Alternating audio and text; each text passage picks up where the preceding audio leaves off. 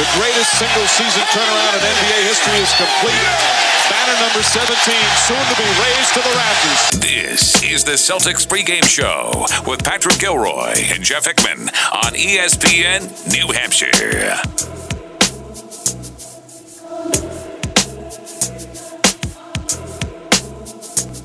All right, hour number 2, Celtics pregame show here on ESPN New Hampshire. Jared Scally here filling in for Patrick Gilroy and Jeff Hickman. Of course, you're listening to us on the TuneIn app, ESPNNHradio.com, as well as the 900 and 1250 AM here signal in the Granite State. Celtics Hornets tonight. Pregame show taking you up till 7:30. Don't forget CLNS Radio postgame show will be on after the game. So come back here to ESPN New Hampshire or go to CLNS, and don't forget to tune in. And our good friend Josue Pavone joins us now from WEI. He'll also be hosting the Celtics postgame show for CLNS Radio, so stay tuned after that. Josue, what's going on? What's up, Jared, man? How are you? I'm doing well. You know. Are you warm, man? Are you warm? Is it cold up there? It's nippy. It's nippy up here, and we're getting like 4 inches of not more of snow tomorrow. So it's getting it's winter. Yeah, it's not much better down here, man. We're getting the same thing, but I'm ready for it. You know, we got to be ready. This is where we live. That's what we get. We chose to live in New England, so we have to deal with it. This is why you become a skier, Josue, because you have to live with it. You might as well embrace it and go outside, right? Exactly. I mean, you have to go outside, and unfortunately, I guess we live in a place where the wind being outside hurts your face, you know, at this time of year. Yeah, it's what we deal with in New England. It's numbing. Hopefully the wind's good to Santa in a week. No wind tonight, though, factor, Josue. The Celtics are playing indoors, thankfully, tonight against the Bobcats. Isaiah Thomas returns tonight, and that's posed, and I talked about this earlier in the show, poses the question, obviously, Isaiah Thomas, what will he be like when he comes back? But I talked broader. Do you think that Isaiah Thomas is really a starter on a championship team? I don't even think Isaiah Thomas should be a starter on this team. So, wow, Jared, not you too, man. Are you hitting that panic button, man? Are you hovering over that panic button and getting ready to slam it, or are you already slamming it down? There's no panic button. I just watch him play, and I watch how the team somehow plays without him, and I don't know. Give me your answer first. Okay, so first, I'm going to give you the cliche answer and say he's not a number one, okay? On a championship team, is Isaiah Thomas a number one? No. Can he be a number two? I think so, but I think you have to put together you have to put together a team that has a clear-cut number one. So whether his production is going to be a number two is sort of going to be, obvious between him and Al Horford. He's probably going to be the second, in this hypothetical championship team, he would be the second option. I think this is a guy who people are just don't overlook how good of a scorer he is. I think people are still skeptical because of his size. People are still skeptical because of what he is, at times when he's not hot. Of course, when Isaiah Thomas isn't feeling it, I mean, he doesn't really give you much else on the offensive end. But I think that what we need to understand is how big he is in the fourth quarter. I mean, this is one of the guys who's, a top 3 scorer in the fourth quarter. He's a guy who, if he's not making shots in the first 3 quarters, there's always that last one where he can turn it around. I mean, we've seen that in the last 2 seasons, and I think he's going to just only get better from here. In terms of his roof or his ceiling, of course, we can't forget the fact that he is going to be 30 soon. Guys typically at his age don't necessarily go until 34, 35, still performing at a high level. But I think there's still 3 years, a 3-year window before we can start worrying about that. I think people are sort of jumping the gun. And, of course, that's understandable because of his size. Yes, this isn't a guy who's built like, Paul Pierce, who was a guy who played into 33, 34, still being very effective for a guy his age. We may not see that with Isaiah Thomas, but I think that within these next couple of years, that's why this window for gaining age is starting to close on us a bit, just a little bit. It's starting to close a bit in terms of bringing a top-notch level talent, a number one, championship-level number one guy that's going to carry this team over into being a team that can contest against the Cleveland Cavaliers. Okay, and the reason why I believe it, and I've mentioned this already, but I'll let you hear it too, Josue. I just see, I see his performances in the playoffs, and yeah, he's made the spark plug plays, but I think that's what he is. He's a spark plug player. He's not a player to rely on because, as you see in a lot of playoff games, refs tend to swallow their whistles when the games get close in the playoffs, and that's what he banks his game off. He likes to go to the rim and hopefully gets fouled, and if not, if an acrobatic shot goes in, then hey, good for him. But I just look at him as not a serious play. Now, Am I cool with him being a 3 on a team to win a championship? Yes, of course. But is he untouchable to me like a lot of people say he might be for Danny Ainge? No, I don't think so. So that's the way I look at it. I think he should be coming off the bench. I don't think that he's fit well. Now, look, I think he should probably finish the games because he's obviously strong finishing games. But I think overall, maybe it's more important of who finishes than maybe who starts.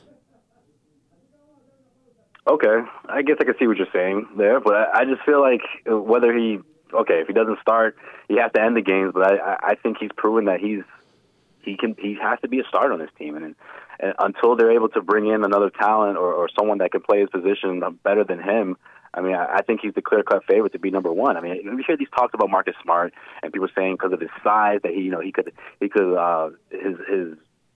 his value could go through the roof because of what he's able to do and because of his physicality. But if we're talking about pure talent, I mean, this is one of the more inconsistent players that Celtics have had in the last couple of years. This guy is very inconsistent. His health is something I think that people overlook as well. This isn't someone that's been able to play 70 games throughout his NBA career yet. I mean, we haven't seen him go through a season without any injuries or very limited injuries. And I think that's something to keep a close eye on.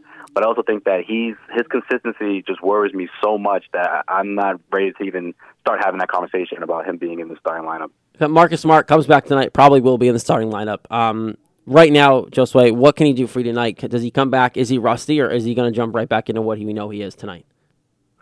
I think he may have a bit of a slow start, but by the end of the game, we're talking about probably another 20-point night. I mean, this is a team that's without their starting point guard, the Charlotte Hornets. They don't have Kemba Walker. He does a lot of things for those guys on both ends of the floor. Essentially, their most valuable and most important player. So I think that they are going to miss him in this matchup because Isaiah Thomas, he can really blow by guys, and Kemba Walker is one guy who can keep up with him. So without him in the mix, Isaiah Thomas should be able to do what he wants offensively. I think he'll be a bit careful, a little cautious. Brad Stevens is not going to push him to 30-plus minutes or so. But I think we'll see a typical Isaiah Thomas night tonight. Josue, you kind of quickly hinted on the fact that you still need to add a piece or whatever, and obviously we all know that. That's no hidden secret with this team. They're not that there yet. I saw an article, coincidentally, on WEEI.com, just reporting, that Danny is looking to make a move still, which is good. He should be, right? It's his job. He's looking to make a move, and he's interested in trading for Gordon Hayward. Is that necessary? Because we all know he's an unrestricted free agent. Don't get me wrong, I love Gordon Hayward here, and there are some reports that he might want to stay in Utah, so maybe you have to get him here with a trade. But is it worth giving up some assets for Gordon Hayward, or do you take the risk and maybe hope he decides to come here in the offseason? I think you take the risk, Jared.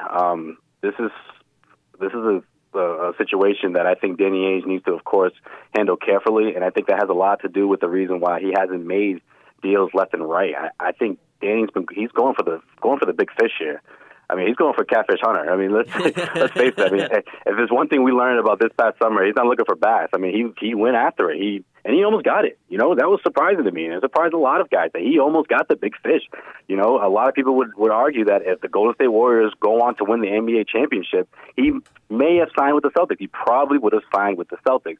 So I think that goes to show you where his mindset is. He isn't going to just make a deal just to make a deal, or he's not going to make a deal because so-and-so contract is up almost coming up off the books, or make a deal because this person kind of fits what they need, so let's do it. He's going to make a clear-cut deal that's going to make this team much better than they already are. I think he's looking for those type of deals, those big deals, whether we're talking to DeMarcus Cousins, whether we're talking about, whoever down the road. He's not going to just make a trade for someone that's going to come off the books and he can go chase over in the summertime. He's already broken that spell of free agents don't want to come to Boston by signing Al Horford. And I think that's going to continue to happen within the next few years. I think teams are looking at Brad Stevens as probably the most attractive piece for the Celtics in terms of bringing free agents in. And second to Brad Stevens, I have to say, it's Isaiah Thomas. Mm-hmm. Isaiah Thomas is starting to be a star in this league. He's eighth in scoring. I don't think this is a fluke. I don't think this is going to be a season where he starts to dwindle down to 23 or 22 points a night. I think this guy's going to finish the season averaging 26, 25 points a game, going to be able to perform at a consistent level, and that makes the Celtics much more attractive in the offseason for free agents. Josue, you mentioned Brad Stevens being an important piece, obviously, to getting guys here, which I think is true. I think Brad Stevens has a great reputation around the league still. How important is he in Danny's decision to hold off on not trading for Gordon Hayward, thinking that Brad might be able to sway him here on his own because of the Butler ties? Very important. Very important. Now, I know that there's reports saying that he really likes Utah and he would like to stay there, but, I mean, the Celtics, if they can pull off a big meeting, and I don't think we'll see Tom Brady at this meeting, but I think have Brad Stevens, Kelly Olynyk, take a trip down memory lane. Yeah, Kelly will probably be in there. More tie-dye shirts? He'll make the trip with the tie-dye shirt. Isaiah Thomas will be in there, just kind of have his game face on, like kind of probably try to intimidate Gordon Hayward into coming to Boston. And I think those two will have a great conversation. And that's speaking of Brad Stevens and Gordon Hayward. Yeah, I think I wouldn't like to see the Celtics make a deal for Hayward because it's gonna take a lot, and why do that when you can just chase him down next summer? I almost want Brad Stevens and Gordon Hayward just to get locked into a room together for an hour by themselves. And he doesn't leave until he signs the contract. Exactly. Yeah. Like no cameras, nothing. Just put a contract in there. Put Brad Stevens in there and say, "Hey, man, let's go. Let's do this," and just go for it. I mean, Brad Stevens, the city of Boston, playing playoff basketball. I mean, there's a lot to entice someone like Gordon Hayward, whereas Kevin Durant, you really had to bring out the big guns. So that's obviously trade season's among us, of course. It's on its way after Christmas, and we're excited for that as media members, of course. But looking at this schedule coming up, Josue, this game is pretty important tonight for the Celtics. Coming off a couple tough games, and you look against a team like Charlotte, who's right there with you. You're both kind of rebuilding at the same pace. So you're kind of using each other as a measuring stick. You have a lot of home games coming up after the New Year, after the Christmas game. How important is every home game now, especially tonight after coming off a skid? You get IT back. They're going to have to play tonight, and I expect a dogfight tonight, right? Yeah, this is important. I mean, they're going on the road next week. They're coming back home for a rematch against Oklahoma City, and I think one of the reasons why I'm looking closely in these next couple of weeks, because now that they have Isaiah Thomas back, is because the Celtics look very scary without Isaiah Thomas. And I know, of course, that's sort of stating the obvious, but when you're playing against a team like Oklahoma City, and yeah, I know how good Russell Westbrook is. I know he's an MVP candidate. I know he's one of the best players in the NBA. Mr. Triple-Double. You're supposed to beat this team. I mean, even with or without Isaiah, the way they played against Orlando Magic, and I'm not saying Orlando Magic are, the Oklahoma City Thunder are like neck and neck with the Orlando Magic, but that was a game that they were leading the entire night, and they sort of just crumbled in the fourth quarter. I'm very concerned about this team's confidence in the fourth quarter, and I'm very concerned about how easy they can give up leads. With or without Isaiah, I thought that those 4 games was a great opportunity for them to sort of find themselves and then have Isaiah come back and everything would just be pieced together and they could finish off the month with an impressive winning record. But now it looks like they look like a finesse team, guys. I mean, let's call it what it is. That's what they look like. They're flirting with a 500 record. They're of course in the Eastern Conference, they're right there in terms of, they're only a few games away from third place, but that doesn't necessarily mean much in a weak Eastern Conference. A few games from 12th, too. Their identity. Yeah, right, exactly. And I think the team needs to find its identity, and it really starts in the defensive end. I mean, the points that they're giving up in the paint, it's alarming. If you look at someone like Jay Crowder, I mean, he just seems like a step behind on the defensive end this year, as well as on the offensive end. But Jay Crowder, when you talk about Jay Crowder, you talk about defense. I mean, this guy was huge for this team last season. This guy would guard the opposing team's best players. He would force them to have off nights. He would, shake their rhythm off. He would just kill teams on the defensive end, along with, of course, Marcus Smart and, of course, with Avery Bradley. Mm-hmm. I just feel like defensively this is not the team that we saw last year, and teams are starting to notice that, and they're starting to get exposed, and they're just not afraid to face the Celtics like they were last year. And I hate to ask this because I'm an Al Horford guy, but how much does this stretch without Isaiah Thomas kind of put a bad taste in a lot of Celtics fans' mouths about Al Horford? Because, with that fourth quarter collapses and all these things, doesn't that fall on Al Horford if Isaiah Thomas isn't being the leader? Al Horford is a defensive quarterback. As much as he might not be as much of a strong presence, he is a presence, and he leads the team. He tells the team where to be on defense. He really is there to help. And if you're falling apart with Al Horford on the floor too, doesn't that speak volumes to maybe what's going on in his head?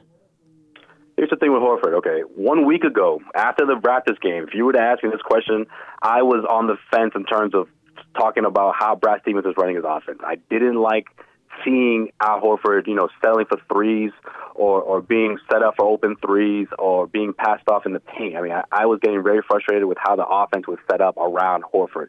I like the pick and roll, obviously, that opens things up, but I also wanted to see plays that were specifically designed for Horford. It was a lot of plays in that fourth quarter against the Raptors where it seemed like the Celtics were sort of freestyling, and that drove me nuts. I think that the best play I saw was out of a timeout from Brad Stevens, where they gave it to Al Horford in the paint, or actually, no, I think he was on top of the key. He drove to the hoop, got a foul, and won. There was another play where, they were deliberately giving him the ball in the paint, and he was producing, so that was great.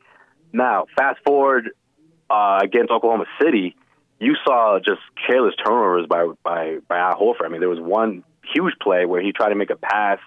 I don't know what happened. It just slipped out of his hand. I mean, he just kind of crumbled underneath the pressure situation.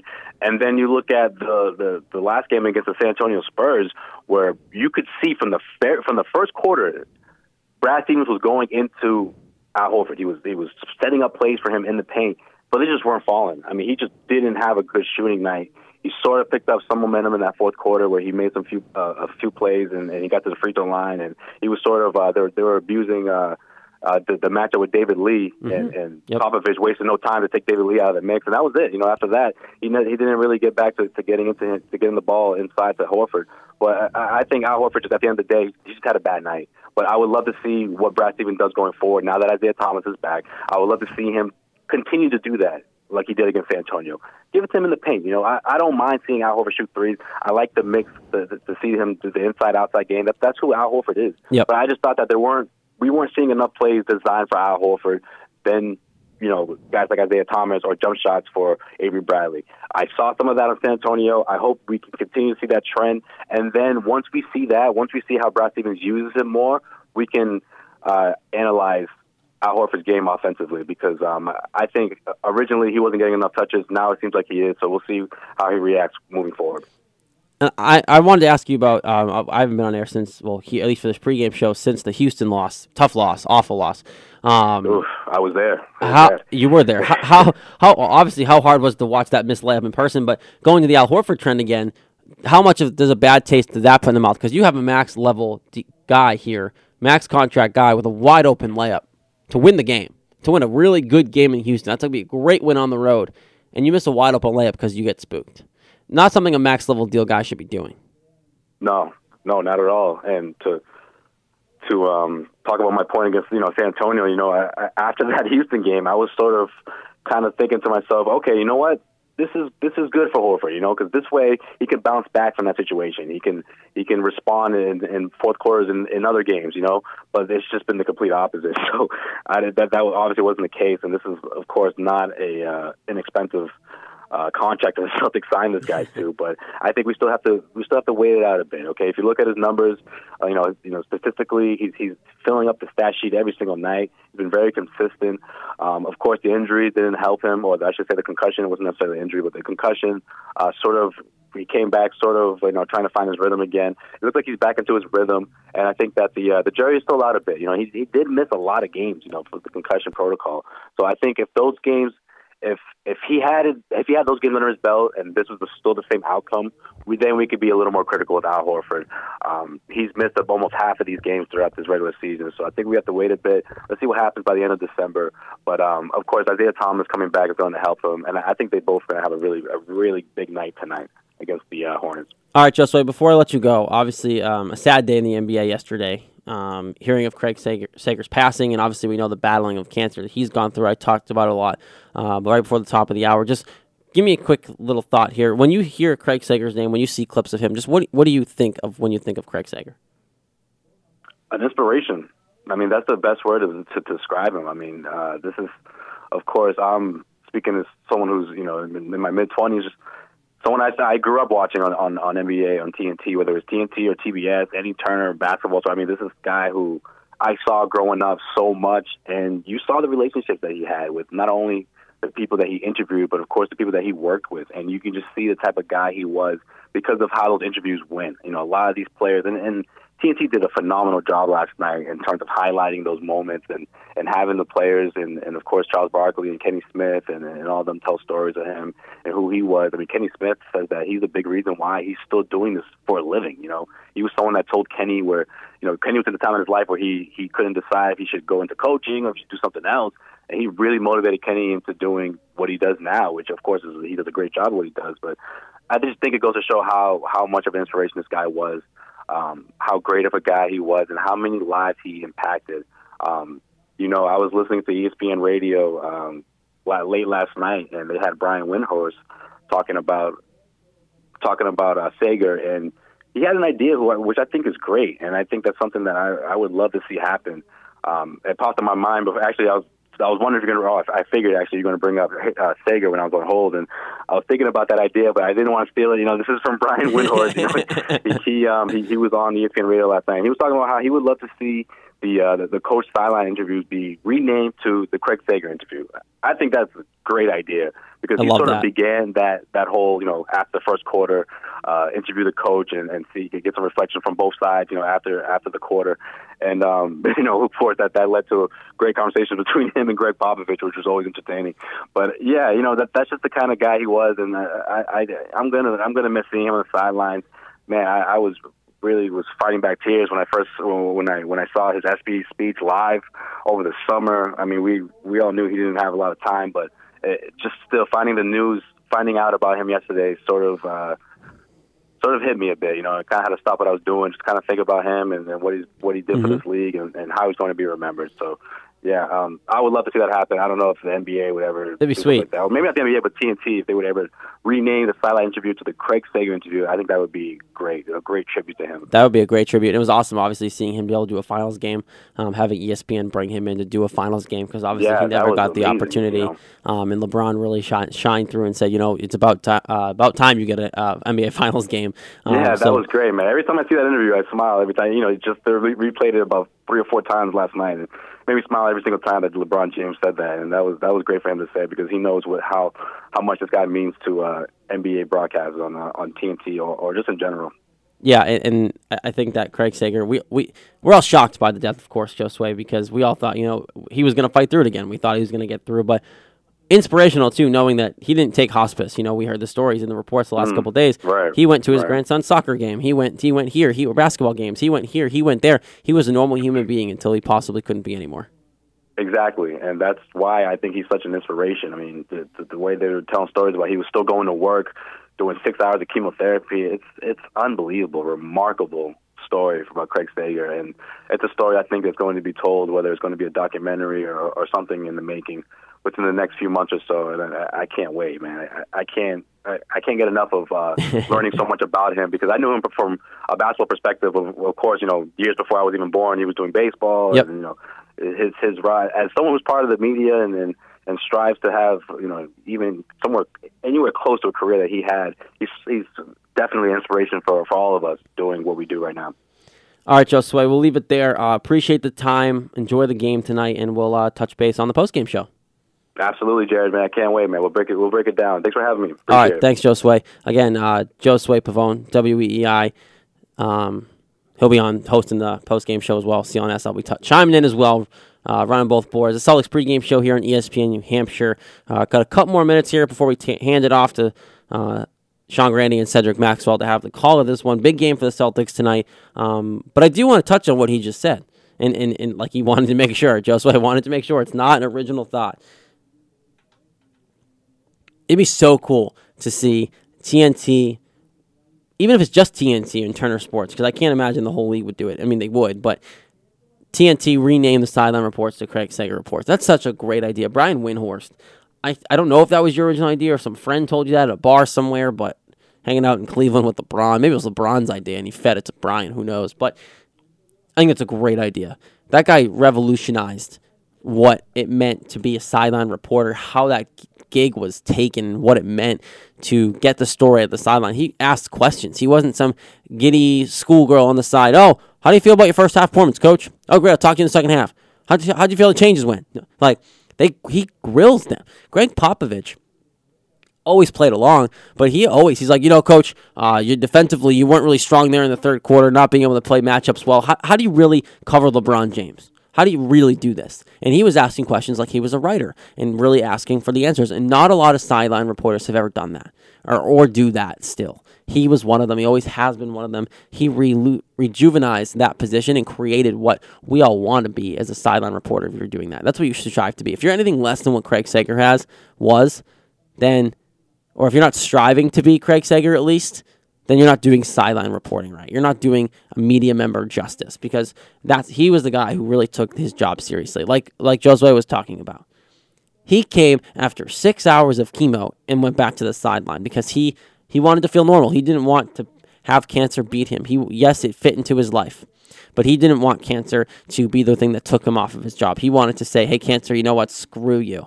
And that's awesome. That's awesome. And there's going to be a lot of clips played. I'll play a lot more. And again, shameless plug here. I hate to do it, but if you listen to the Sunday Sit Down on Sunday mornings, 11 to 12:30, 1 o'clock, depending on what's going on afterwards, we're going to play some clips this weekend of Craig Sager because I'm a big hoop head and I know what he meant to the sport. So it's stay tuned for that on Sunday. I'm sure we'll get touched upon as well tonight on the post-game show. For those who aren't on the pregame show, me or Josue, I'm sure it'll get touched on by our third chair, as well as the callers.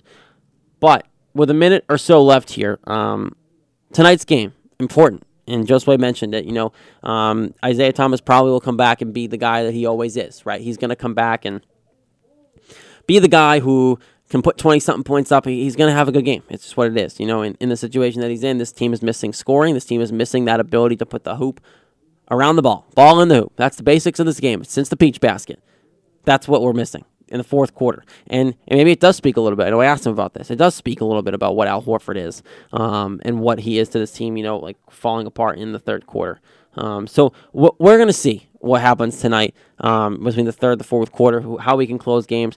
I expect this to be a dogfight. We're going to need Isaiah Thomas's leadership. We're going to need Al Horford to be big and move this defense around and be that quarterback that he has to be as a max level guy and what we brought him in to be. I want to see offense ran through Al Horford and Isaiah Thomas tonight, and everybody get out of the way.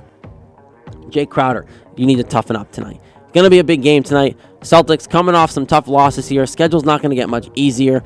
After tonight, going on the road, they're going to come back for a rematch against OKC. Then you come home after the Christmas Day game. That's where we're going to see where the Celtics are made out of. These next couple weeks, I completely agree with Josue. With Isaiah Thomas back, full squad, let's see what the Celtics are made of. Right now, you're a few games back from the 3 spot. We all know that doesn't mean crap in the Eastern Conference, but I'm intrigued, and you should be too as Celtics fans. This has been the Celtics pregame show here on ESPN New Hampshire. Jared Scally has been filling in here for you. Of course, that is me. For Patrick Gilroy and Jeff Hickman. I appreciate you tuning in. I appreciate, again, big shout to Josue Pavone of WEEI joining us just then, and he'll be on the postgame show. Stay tuned after the show and after the game. CLNS postgame show will be here as well. This has been the Celtics pregame show here on ESPN New Hampshire. Celtics Hornets next.